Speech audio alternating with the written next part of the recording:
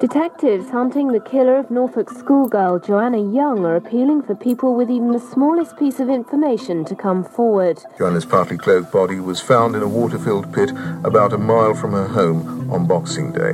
We do remain disappointed with the quality of responses from the people close to the killer. People like her didn't just go missing and disappear. During the Christmas holidays in December 1992, teenager Joanna Young went missing from her hometown in Watton, in the county of Norfolk, East England. Her body was found 3 days later, floating face down in a freezing water-filled pit. Her jeans were missing, she had a fractured skull, and had been dragged to the pit from a nearby path, probably by two people. Who killed her remains unsolved to today. Welcome to Unfinished, the podcast where we look at cold cases in East England. My name is Tom Bristow. I'm a journalist at a local paper here in Norfolk called the Eastern Daily Press. I'm not going to waste your time with impossible theories. We'll focus on facts. We'll ask why no one has been caught in this case, despite police being convinced that they know who did it. And we'll look at 4 unanswered questions which hold the key to solving this case today. In this first episode, we'll investigate the background to Joanna's death. What sort of place was her hometown of Watton in 1992? And more importantly, what was Joanna like? Let's start with what happened the night and days after she went missing. Here's my colleague Jerry Scott to tell us more. Joanna Young, 5'4" tall, pretty, with curly brown hair, left her detached home at 86 Merton Road, where she lived with her mum, Carol, dad Robert, a television engineer, older sister Emma, and younger brother Daniel, at around 7:30pm on December 23rd, 1992. It was -3 and foggy outside, the beginning of the festive season, and hardly anybody was about in Watton that night. The 14-year-old, wearing a purple anorak over a bottle green bodysuit, blue jeans and black trainers, walked half a mile towards Watton High Street, through the 1950s housing estate where she lived. Friends saw her on the high street, near a supermarket called the Gateway, where the town's teenagers used to hang out. One witness said she seemed down, but her family said she was happy. Joanna's parents, who still live in Watton, thought she must have stayed with her boyfriend Ryan that night due to the bad weather. What they didn't know was they had split up a couple of days earlier, and Joanna had taken down all the Christmas cards in her room. They first realised their daughter hadn't come home when her alarm clock rang at 6am on Christmas Eve. Joanna was meant to be getting up for her paper round. We noticed that her carry bag was still in her bedroom, so again, we're quite worried about that. Yeah, she never missed, did she? And they phoned up and asked where she was, and we said, well, she's missing. Don't know where she is. And those are the voices of Joanna's parents, speaking as part of an anniversary appeal for information in December 2013. They haven't given an interview since. It's a horrible feeling, because you're always hoping that she will turn and come round in the door, and yet, because she's not let you know that she's been out or that it's unusual, and there's a real pain in the pit of your stomach, because this must be something wrong. When she had not shown up by 7am, they called the police. A search across the town began. Police quizzed 30 friends and relatives, visited pubs and clubs. They searched farm buildings and woodlands. Here is John Kitson, a reporter for the Eastern Daily Press at the time, who covered the case. There was an undercurrent of a feeling that she hadn't just gone. She was a well-known lass and people like her didn't just go missing and disappear. The deputy head teacher at Joanna's school, Jan Godfrey, remembers being called to a break-in at the school on Christmas Eve when she first found out. It was really strange. I had a phone call from the caretaker saying that the school had been broken into and could I come. So my husband and I broke our Christmas off for a moment, we thought, and got to school and saw where the kids had broken some glass and got in. I imagine it was kids that all faded into unimportance when Tom, the caretaker, said to me, amazing about Joanna, who's gone missing. And I said, gone missing? We'd heard nothing then. It had just happened overnight. It was just really weird. Everybody was celebrating Christmas and this awful thing had happened.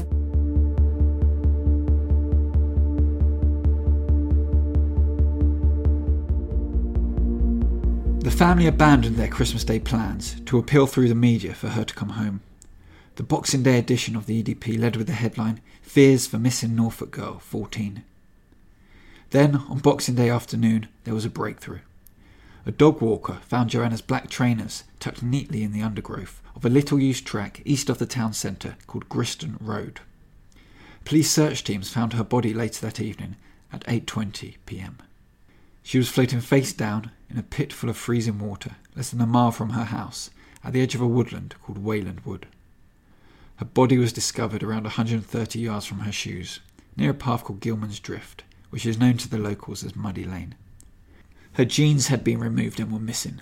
Her underwear was strewn across nearby bushes, and the police believed, incorrectly as it would turn out, that she had been sexually assaulted. Her body was covered in scratches. She had a fractured skull and was thought to have been alive when put in the water. Let's start by meeting PC Peter Walmsley. He was a neighbourhood officer in Watton and Norfolk Constabulary's press spokesman at the time. He is now retired, but still lives in the town, and knows the background to the Joanna Young case better than almost anyone else. He agreed to take me on a drive around Joanna's last known route. It is late summer, early autumn, and it's market day in Watton. We start our drive on the road where Joanna lived. We're in Merton Road, so this is the route that she probably would have taken, or she could have turned right down East Road. So we're now going down East Road, which is probably where she walked that night. Now she could have turned right just here on the right hand side. You've got an entrance to Orchard Close, and they've got an alleyway there that leads directly to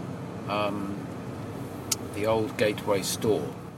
The Gateway store became a key part of the police investigation. We'll find out more about why that was later on. So now we've got the library there, the police station there, which is now tourist information, da-da-da. And this is the high street and here. This is the high street here. It's virtually dead after 7 o'clock at night. This is the chip shop, Gary's Place. Close to outside Gary's Place is where Joanna is last seen alive. And it's market day today. So it's still a bustling town. It's a busy market place. day. Yeah, it's a busy place. Watton was not so different 26 years ago to today. Some of the shops have changed their names. The town has grown by about 2,000 people to around 7,000. The high street is still busy on market day, but in the evenings there is not a lot for young people to do. The nearest city, Norwich, is still a good 40-minute drive away. Peter and I drive up the road towards Norwich for around half a mile. This is where Joanna would have walked that night. There is now a big Tesco supermarket on the right-hand side, but the road quickly becomes residential. We turn right down a quiet lane called Griston Road. Another half mile down this road, it meets a track, known as Gilman's Drift, on Muddy Lane. So I'm now walking down what was once Muddy Lane, Gilman's Drift, close to where Joanna's body was found. It's now a tarmacked path for cyclists and walkers. There's a new housing estate on our right-hand side. Watton is a growing town, and quite a lot of people about it as well. It's a very enclosed space. There's a good amount of hedgerows and trees either side, so it's not a path you can really look into from the outside. You'd have to be on the path itself to see anything at all. I personally think around here is where they found her shoes. Yeah. And that was interesting, wasn't it? Because the shoes were found neatly tucked under. Neatly placed together. Yeah. And her jeans disappeared. Yeah. And I went up in a helicopter, and then miraculously, they appeared again.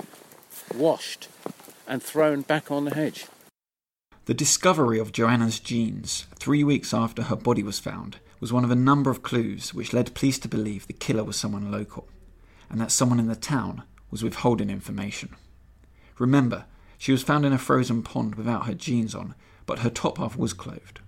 Only locals would have known about that pond and how to get there. It is a few yards down the track, by a woodland, but the path to it has now been blocked off. So the pond was just through here, and we're now looking at a beautiful big blackberry bush. Round along there, that was a pond, deep pond, where that big tree is. Yes, yeah. So round about there. Okay, that's where it was. And we can't go in, unfortunately. No, it's all covered up now with blackberries. Blackberries and a wire fence, and a field full of sugar beet. We'll leave Peter to the blackberries for now, but we'll be hearing from him later. As you can probably tell, there were quickly several clues for the police to go off. So how did the force's best detectives fail to solve a crime which appeared to many observers to be an unplanned killing or even a horrible accident? We'll find out more about that in episode 2, but before we can understand why, I think we need to look at what sort of place Watton was at the time.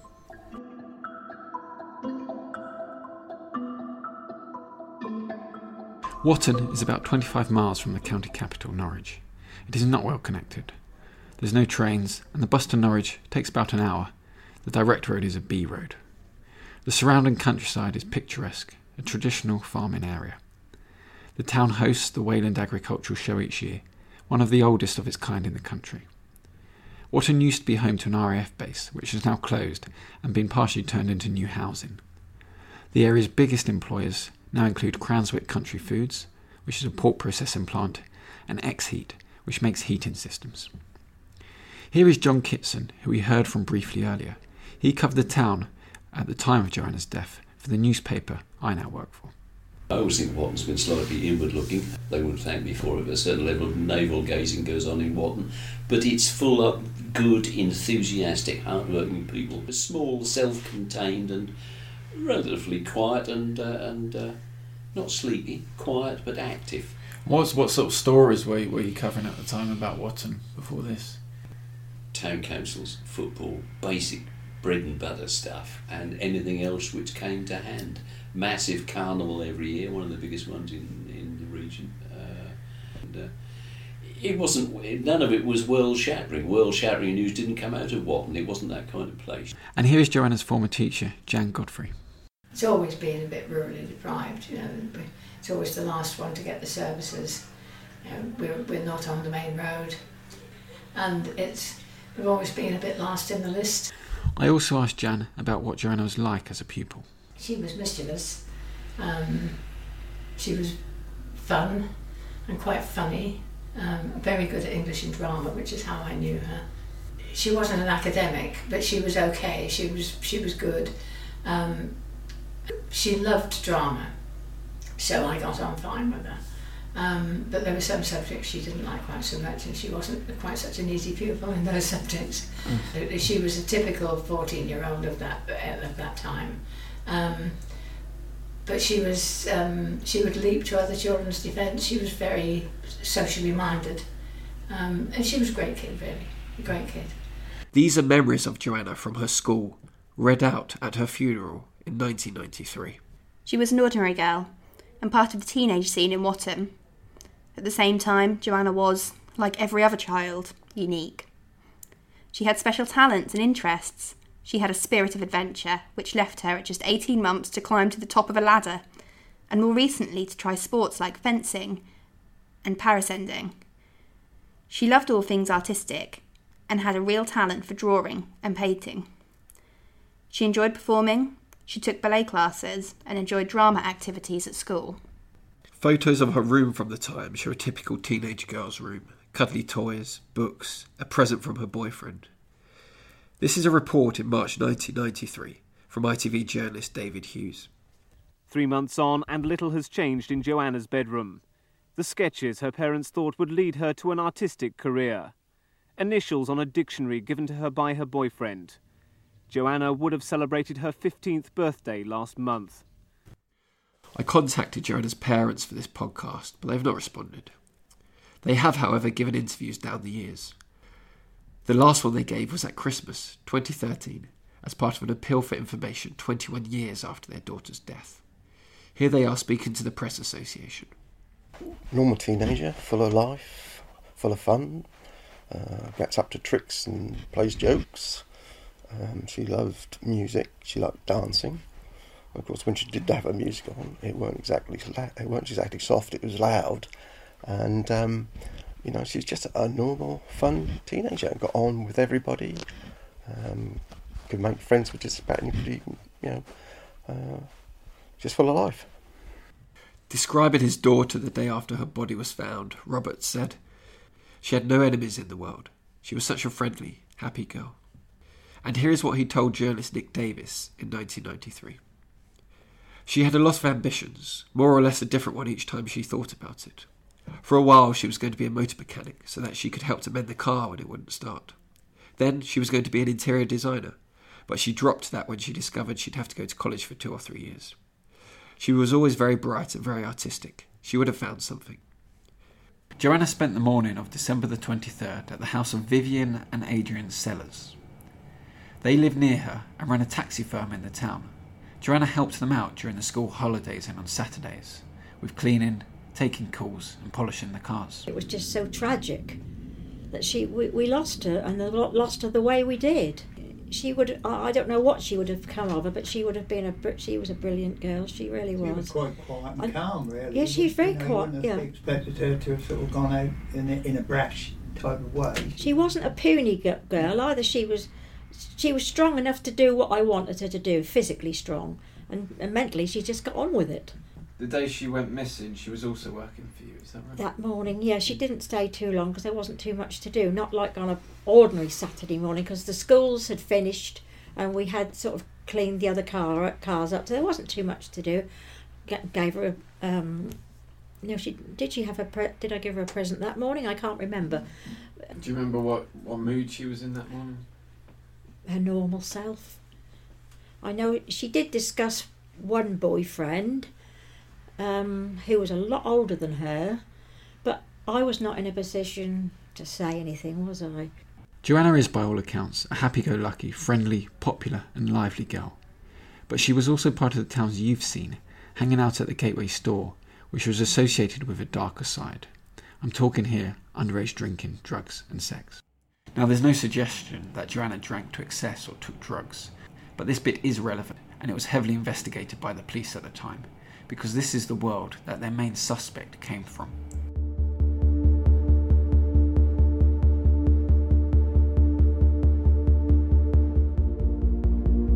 Here's PC Peter Walmsley again to tell us more.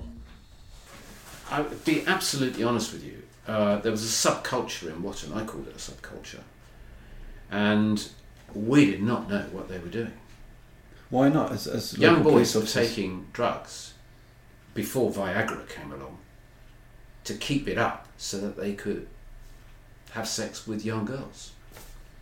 It was there under the surface, but people didn't want to talk about it because it was, what's the word? Salacious kind of stuff. It's a very uncomfortable subject. It's very uncomfortable, especially if parents are still around, and how many people know what their children are doing at the age of 13, 14, 15 when they go out with their friends. It's not an awful lot of people know what happens. And the police did eventually build up that picture, didn't they? Yeah, they did build up the picture. I mean, they did find out that she was going to parties and going to certain places. And you may not want to hear what I'm going to say now, but I'll give it to you anyway. She had gone to a party the night before and had told the taxi driver that picked her up in Dereham to drop her 300 yards away, or roughly, away from her house, so her parents wouldn't know she was coming in. She'd left a window open. This is the night before she goes missing? Yes. Yeah. So, and other nights as well. I think the taxi driver knew her quite well. Adrian Sellers was the taxi driver Peter's referring to, who used to give Joanna some lifts. He doesn't remember dropping her off the night before she went missing, but said he did used to drive her and her sister home from parties from nearby Dereham quite late at night. Well, I would bring them back from Dereham on a Saturday night because they'd been to a dance there. They wouldn't want me to take them home. They'd go in the middle of the street and they'd be calmly sitting there. They'd not be up to any mischief. They'd just be chatting away. And I'd go past 2 or 3 times and it'd be up to 1:30, 2 o'clock, and they would still be there. Her and her friends? Her and her sister and a friend or whoever. I can't remember seeing any guys. Now, I've read every article in our archives about this case by local and national papers. That's more than 100 newspaper articles.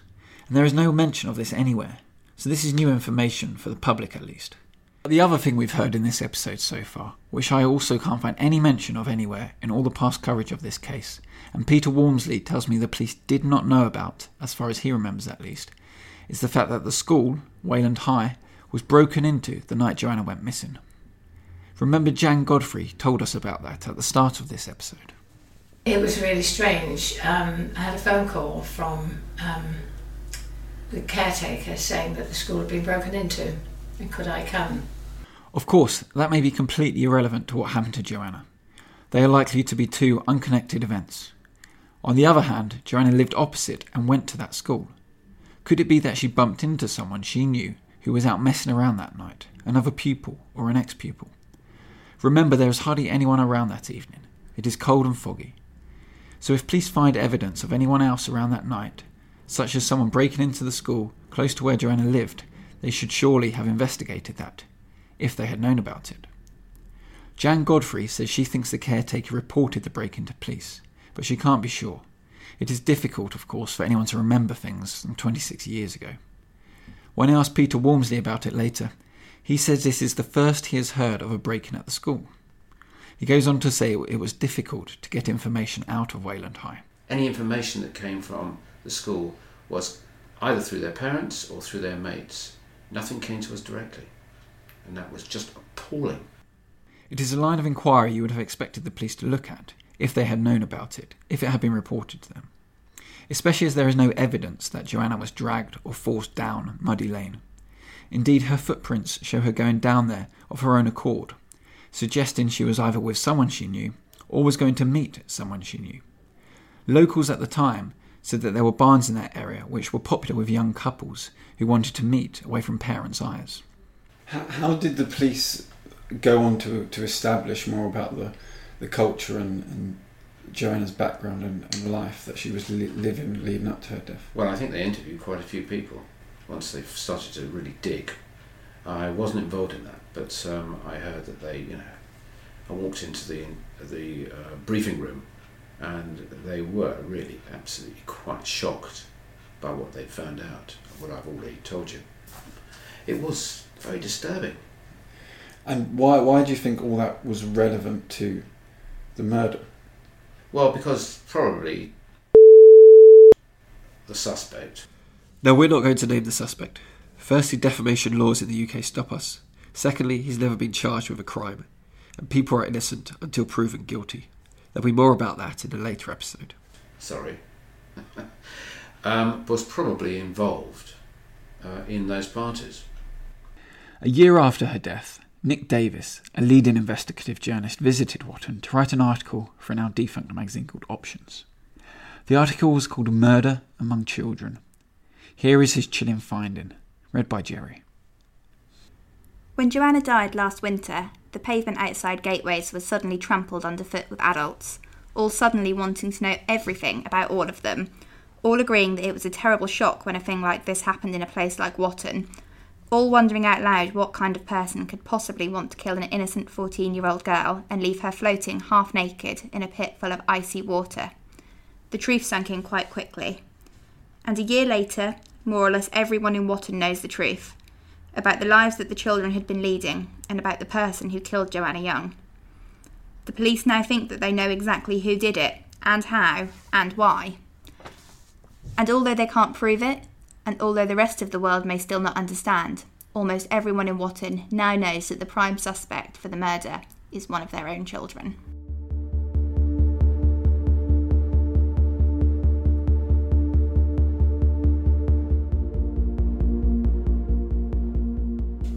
We'll look at theories and suspects in the next episode. But first, I want to ask Jan Godfrey about the youth culture in the town. She taught at Joanna's school, Watton High, for 30 years. Surely she must have been aware of what was going on. There was a lot of the police investigation focused on sort of the youth culture of the town, didn't it? And things about, the group that Joanna was hanging out with, underage drinking, things like that. Was that something on your radar? Or? It's very hard for me to say, but I've always felt that The event of Joanna's death caused inevitably an awful lot of questions to be asked about the youth culture, and we got some of your colleagues from national papers in the sort of investigative journalism gone wrong, really, finding things that weren't there, that weren't really there. We were no different from any other market town. In fact, probably a lot better than many. But you'd have thought it was the den of iniquity.